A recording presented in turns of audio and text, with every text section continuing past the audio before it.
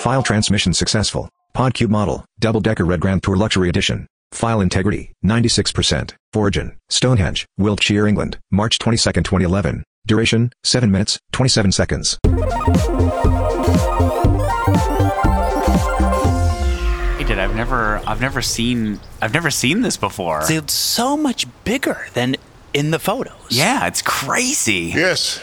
We're here on the Salisbury Plain in Wiltshire, England, 2 miles west of Amesbury, and here's a bunch of rocks standing up, and everyone's taken to calling it Stonehenge. Stonehenge. Oh, it's henge? I thought not hedge. Ah, no, I thought it was Stoneheads. Which You're thinking of some place that doesn't exist. This is Stonehenge. Raise your hand if you can see the henge.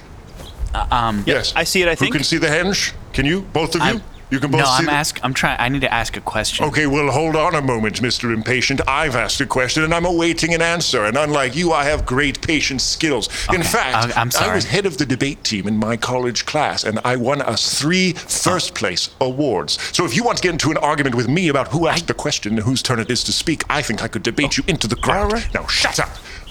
All right. What was your question? I was gonna ask. So, what is a henge? Good question. So a henge is an arrangement of stones in a circle where some of them apparently are flat on the top and the other ones are standing upright.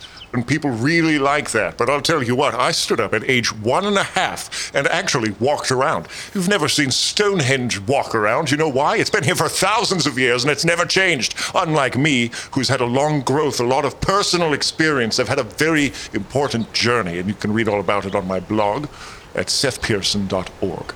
Anyways, well, archaeologists, isn't that... Oh, I'm sorry. Did you want to lead this tour? No. Are you a certified tour guide by the British Tour Guides Association? No, I didn't realize I was in the presence of another great... Rick, let him... sorry. Just let him talk. Just let him talk. The British people are so smart. It's intimidating. Yes. I know. They're very smart. Not all of them as smart as me. I happen to be top of my class in Cambridge. Wow. Okay. Now, that's pretty cool. If I may continue with your permission. If I may, actually, speaking of smart apparently stuff, I might not. Please, continue. Well, I was just... because you're just talking about smart things, Hey, guess what? I can do a great impression of your comedian Daniel Tosh, who you love so much over in America. Yes, Daniel Tosh. I love Daniel Tosh. Here's my Daniel Tosh impression. Look at how dumb this video is. I am so funny. I am on media. How good was that? He does that. He does that. He does do that. He does do that. I mean, he does. It didn't... Yeah, it didn't... A little. He does Okay, that. enough blather from you two. Yeah, Archaeologists believe that Stonehenge was constructed between 3000 and 2000 BC. Now, need I remind you that those years go backwards, unlike AD, where we currently live. Wow. Meaning it took approximately 1,000 years for Stonehenge to be constructed. Or at least it was constructed. Oh, your hand is up in the air again. Yes? He has a question. I thought you were practicing semaphore. What? So I'm sorry. Are the faces on the other side? I was wondering... Well, each stone is a cube, and a cube has 6 faces, 2 of which are obscured by either the ground or your viewing angle. I remember in the pictures, some of them, I don't remember balancing rocks on any of the heads, but most of them had faces. And then I was wondering, are the bodies underground? Do you think you're on Easter Island right now? Is that a different place? Oh, is it a different place? Yes. It's approximately 6,000 miles away. You could get there if you had a single-seater Cessna and happened to have a pilot nearby who had pulled off the only loop-de-loop over the Pacific Ocean by a single man in 1986, which maybe you have, maybe you don't. I don't know. You should check out my blog at sethpearson.org where you can read all about it. Do you have a card with that on it? Absolutely do have a card. That's the first intelligent question that's come out of your tiny little mouth. Here. I don't want... My mouth isn't tiny, but thank you. It's pretty small. Now, radiocarbon dating suggests that the first blue stones, that's some of the stones here, were raised between 2400 and 2200 BC, although they may have been at the site as early as 3000 BC.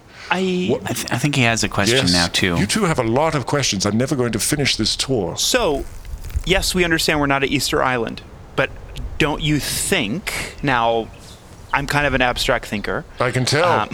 So kind of like a Jackson Pollock painting inside of your head, isn't it? No, Jackson Pollock was shoes or something. I think it's a shoe thing. Yeah, that sounds right.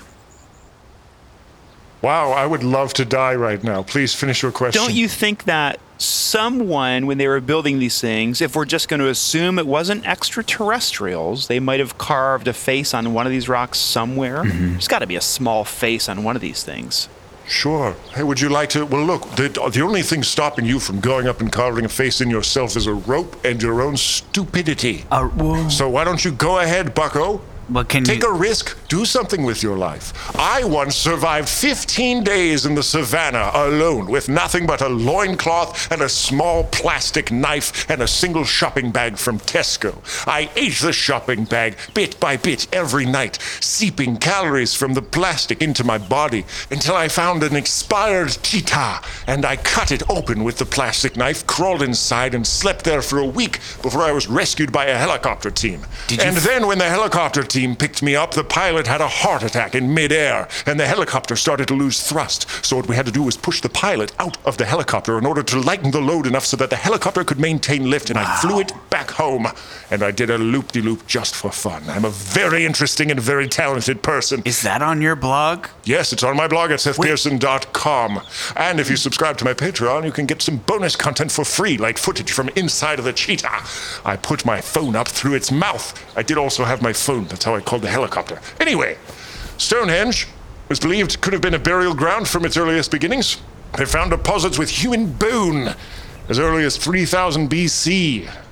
So that's a long time ago. That's old, yeah. That's a long time ago. Yes, you're right. That was quite a long time ago. Yeah. I think in American terms, it's like a long time ago, dude. Dude, where's my car? I've seen that movie. With Ashton Kutcher. Ashton Kutcher. Yeah. Yeah, it's a terrible movie. So the rocks, they're solid. These aren't hollow. They have to be hollow because how would they get No, them up they're- top of the other ones like that? Yeah. Some people might wonder that. No, they're not hollow. Yeah. And despite being contemporary with true Neolithic henges and stone circles, Stonehenge is in many ways atypical. For example, it's more than 7.3 meters tall, and its extant trillion lintels are held in place with mortise and tenon joints, which make it unique. What do beans have to do with it? Yeah, and tennis is like Serena Williams. So I don't know if that's like a thing too. I heard tennis and lentils. Yes. No. Did they use beans and tennis to get those up there?